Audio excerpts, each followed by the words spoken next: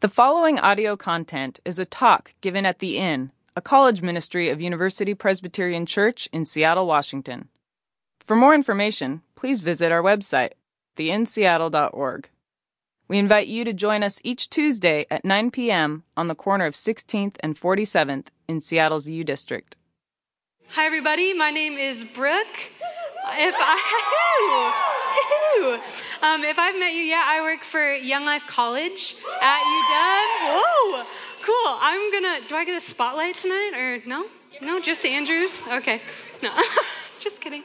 I'm going to start off tonight. I'm going to talk about an opportunity coming up with Young Life College for this spring break, which is Malibu College Week. Woo! Awesome. Formerly known as Malibu Work Week, for those of you that have been before, and we're just doing a little name change because the border doesn't like the word work. So we're changing it up. It's Malibu College Week, but in case you don't know what it is, we're doing the same thing we've done. We go up to Malibu Club in Canada, so we cross the border, and we'll go up and we'll go to this beautiful property where we will spend our time working at the camp, building bike trails, painting, cleaning, likely working on the new club room. I don't know.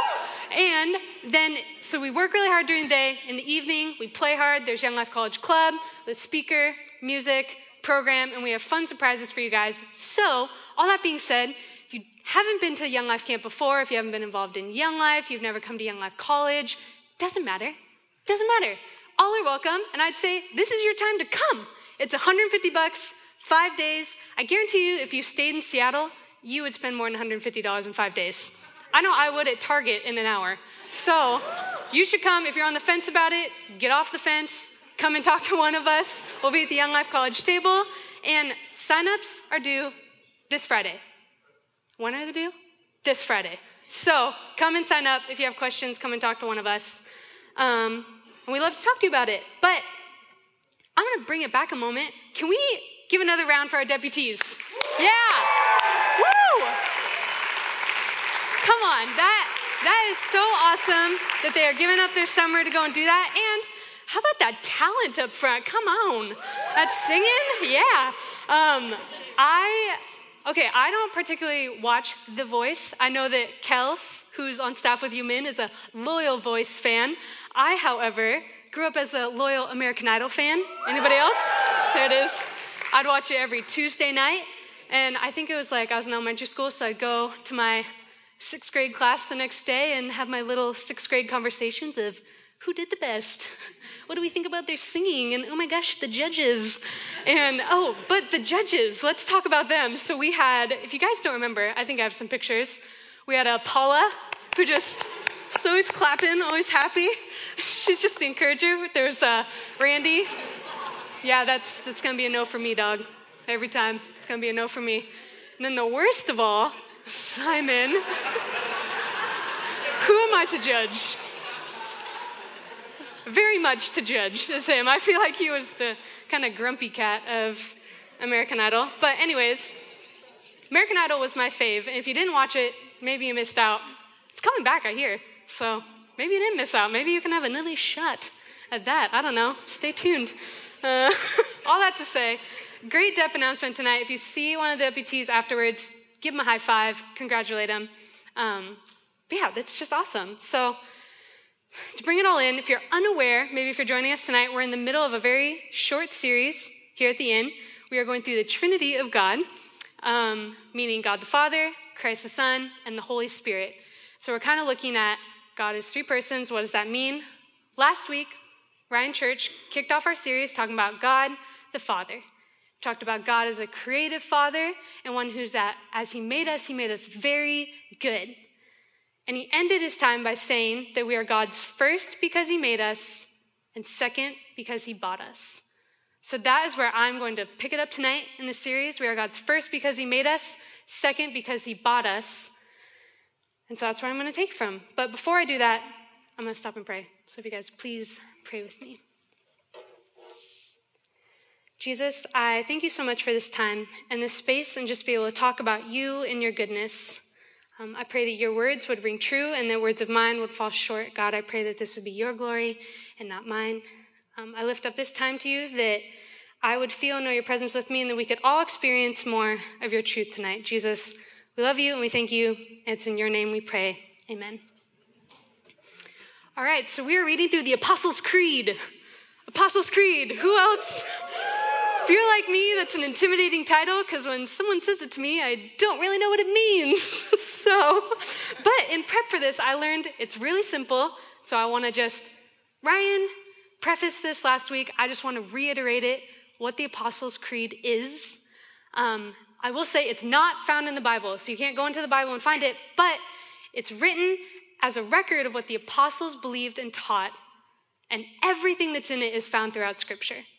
So the apostles were Jesus' 12 best friends, and this is just a record of what they believed and taught, and also what we today as Christians believe and teach. So that's what we're going through, the Apostles' Creed. Simple.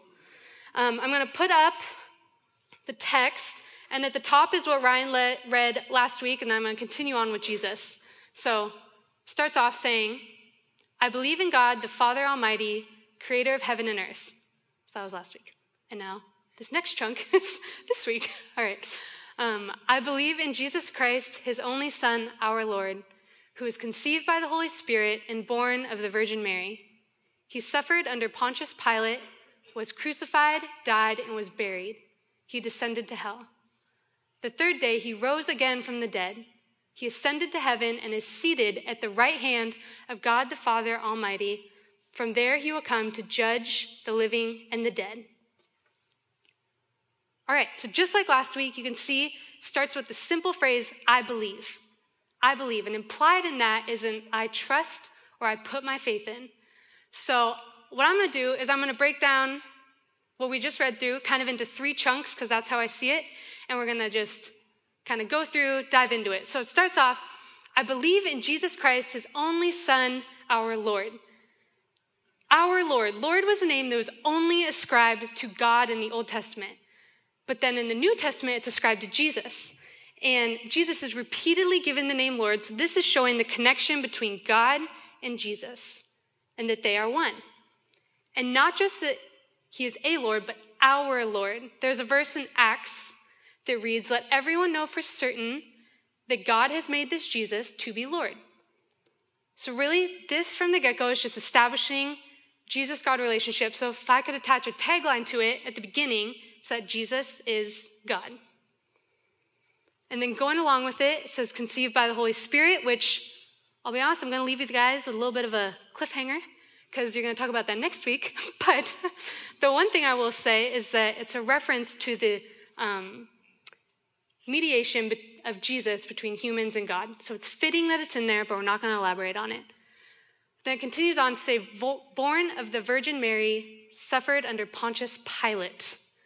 So what I have to say about this section, these 2 verses, is that this is really just a time stamp. It's saying that if there was a second tagline that could go in here, it'd be that Jesus was human. He was born just like we were all born at some point. So we all have that in common with Jesus, that we had been birthed.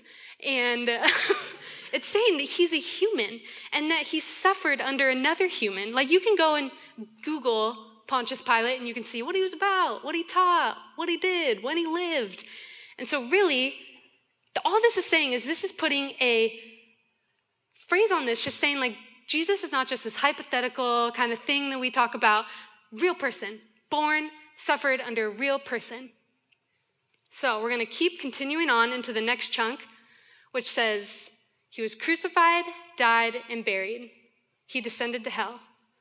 The third day, he rose again from the dead. This right here is the pinnacle of Christian belief. If you're here tonight as a believer, you say, I put my faith in Jesus, you likely nod your head in agreement, saying yeah, this is the crux of the faith. Pun intended. Crux. Get it? Okay. Crux. Okay. This is likely the crux of our faith. But if you're here tonight as someone who is learning about faith or learning about Jesus, you're skeptical to say, I believe, well, then this is simply to know this is what we as Christians believe and put our faith in about Jesus. As God and Jesus are one, we just talked about, this here shows the personality of God and that he is one who is willing to give up his life for us. So if you're looking at this and this is the basis of the Christian faith, that he was crucified, died, buried, descended, rose, you could ask the question of, well, so what? Like, some guy came and he died and he rose. Cool. What does that mean for me? In order to understand the importance of this, I need to preface the cross. And honestly, it's a whole nother sermon, so I'm not going to do it full justice, but it needs to be done. So I am going to do a 90-second review of the Bible. Somebody time me? No, just kidding.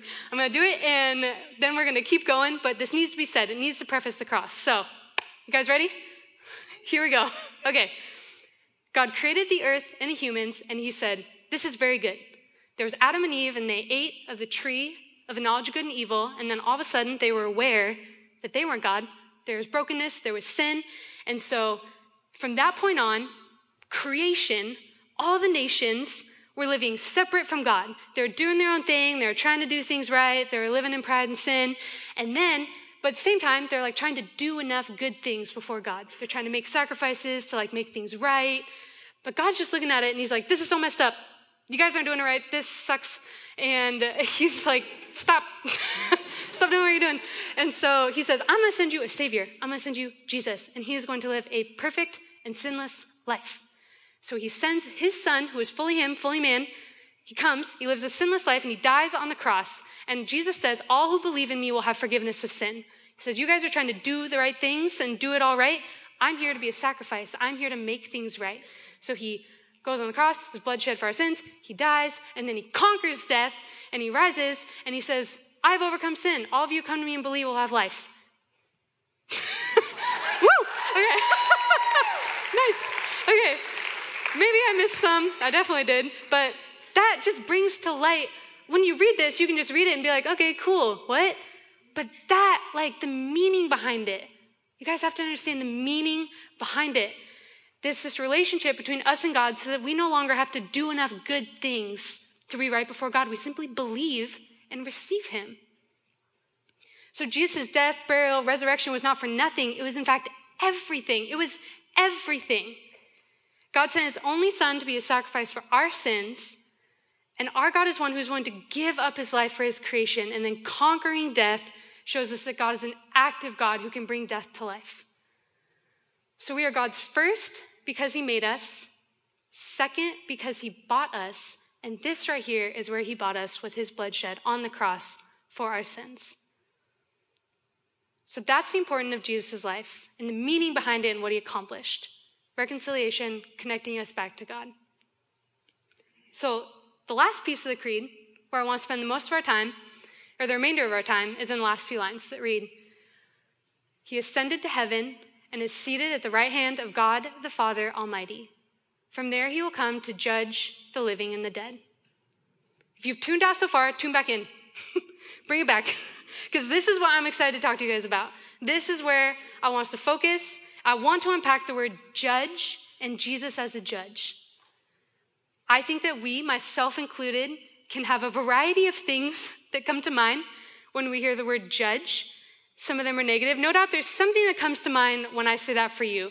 I have some images of like, maybe it's something kind of funny, like a Judge Judy kind of like courtroom judge, or even earlier, we had our like TV judges or like musical America's Got Talent, or it's like sports judges or something. I know that for me, I grew up doing 13 years of competitive figure skating, and part of my life was, you can see the top row of the judges. They didn't exactly like hold up the scores in front of you like that. I wasn't that good where I was at those kind of competitions, but they would write them down on papers and you would get them, and it'd be the number scale of like 1 to 10. How did you do? And in my experience, it was pretty harsh. And so what I'm about to say is a huge generalization. Obviously, there are outliers to this. In my humble opinion, I felt like often the judges were kind of like the, old has-beens who like couldn't quite do it anymore. So they like came and like just sat on the corner and like harshly critiqued you and kind of wrote like, no, not that great. And It was brutal. And the goal became to just impress them, whether it was how I looked or whether they would get to know you off the ice. So whether it was my glowing personality or whether it was my actual skill. You know what I'm saying? And so I just had to do this kind of weird dance in front of them. And so I think that subconsciously gave a negative association for me with the word judges, of it's people I just have to kind of impress and do whatever I can to impress them, to get a good score. And I'm willing to bet many of you have an association that comes to your mind. And I'm willing to bet that it's somehow negative. So whether it's something comical like this or something more serious, I was talking to a group of students this last week, and I asked them the question, who judges you? And the answers that came from that, I think were really revealing. First thing we talked about was family. Family judges us. I don't know if any of you in the room experienced that, if you feel judgment from your family. Another thing that was brought up was the opposite gender judges me. But then right after that was the same gender judges me.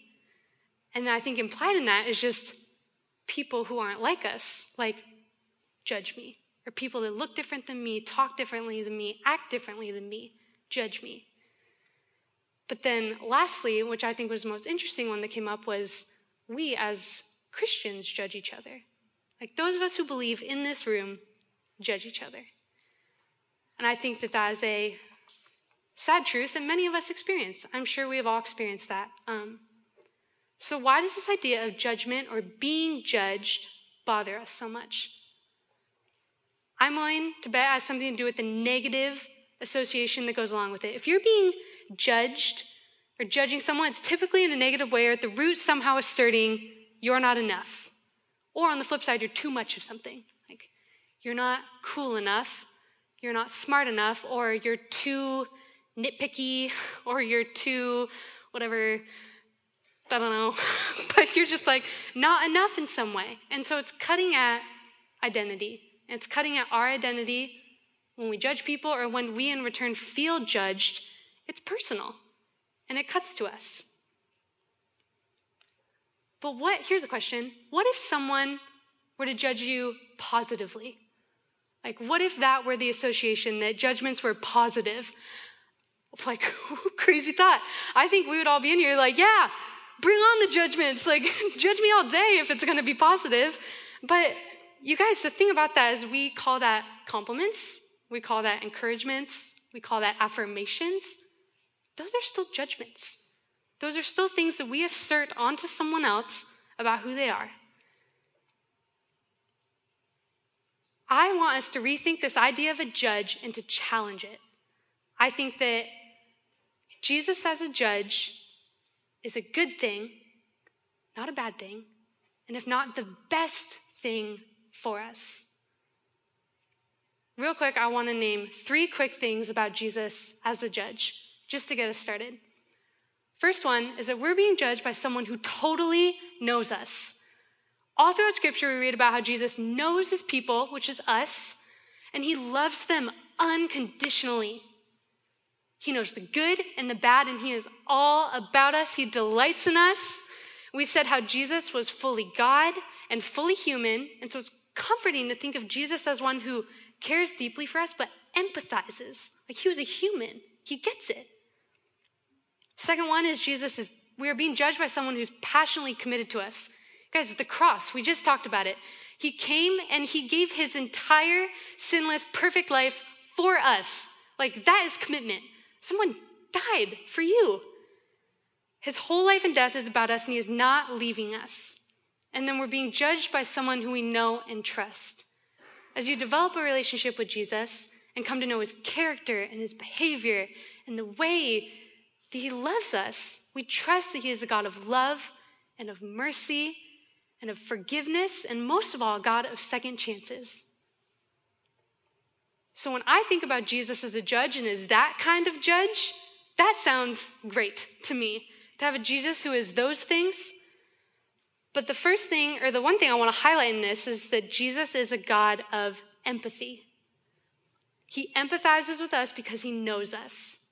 He knows what we experience, and the creed earlier mentioned how it said that Jesus descended into hell and then he ascended to be with the Father. And what I believe that means is you can imagine, so Jesus came and he had his life. This is his life span. He came and had his life and it was sinless and perfect and he lived life as a human. So he got tired and he slept and he napped and he got hungry. So he lived life as a human. It says he descended, he died, and then he descended into hell. And what I'm willing to venture in that is that he went into the darkness. He went into the depths, the places that we don't want to talk about, the things that happen that we do not want to put words to, that we don't even want to think about. He went in as a human and experienced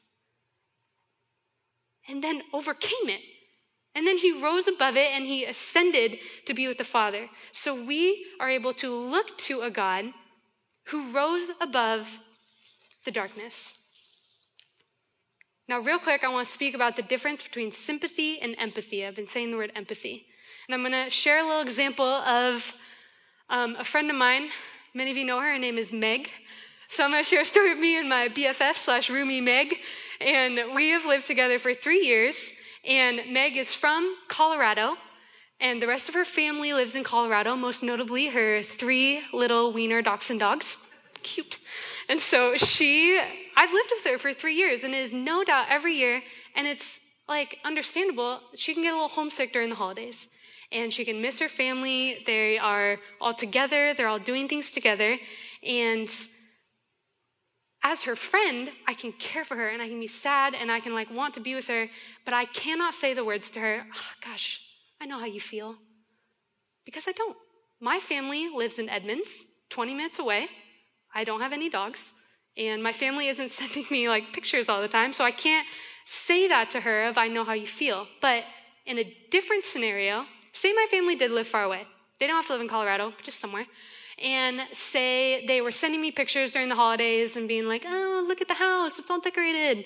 Or look at our dog, it's in a Santa suit. Or whatever it is, they're sending me pictures. It's in that scenario that I could then go to Meg and be like, gosh, why do we do this? This sucks. And just cry together or be sad. Because in that scenario, I can empathize with her. Empathy is different than sympathy in that we can resonate with others' experiences. You guys kind of see the difference there? Empathy is different than sympathy in that we can resonate with others' experiences. Hebrews 4:15 says, "For we do not have a high priest who is unable to empathize with our weaknesses, but we have one who has been tempted in every way, just as we are, yet he did not sin." You guys, Jesus is able to empathize with us because he was human and he has been tempted in every way. He knows how we feel, he knows how we think, and he knows us. So him as judge is actually one of the best things that could ever happen to us. Because he can empathize and send mercy to us. We wouldn't want anyone else as judge. Imagine if you in this room were appointed to be judge over the heavens and the earth and the living and the dead and all of the nations around the world. No. No way would I want to do anything like that. And the difference is that the way that we judge as humans is out of our insecurity, and we make snap judgments. We are uninformed. Jesus is the opposite of those things. If anything, he is good because he is a protector of us. He's a protector of you. I want to read a quick story from John 8 in the gospel. It's 3-11. So you can follow along and read with me. It's about Jesus and a woman.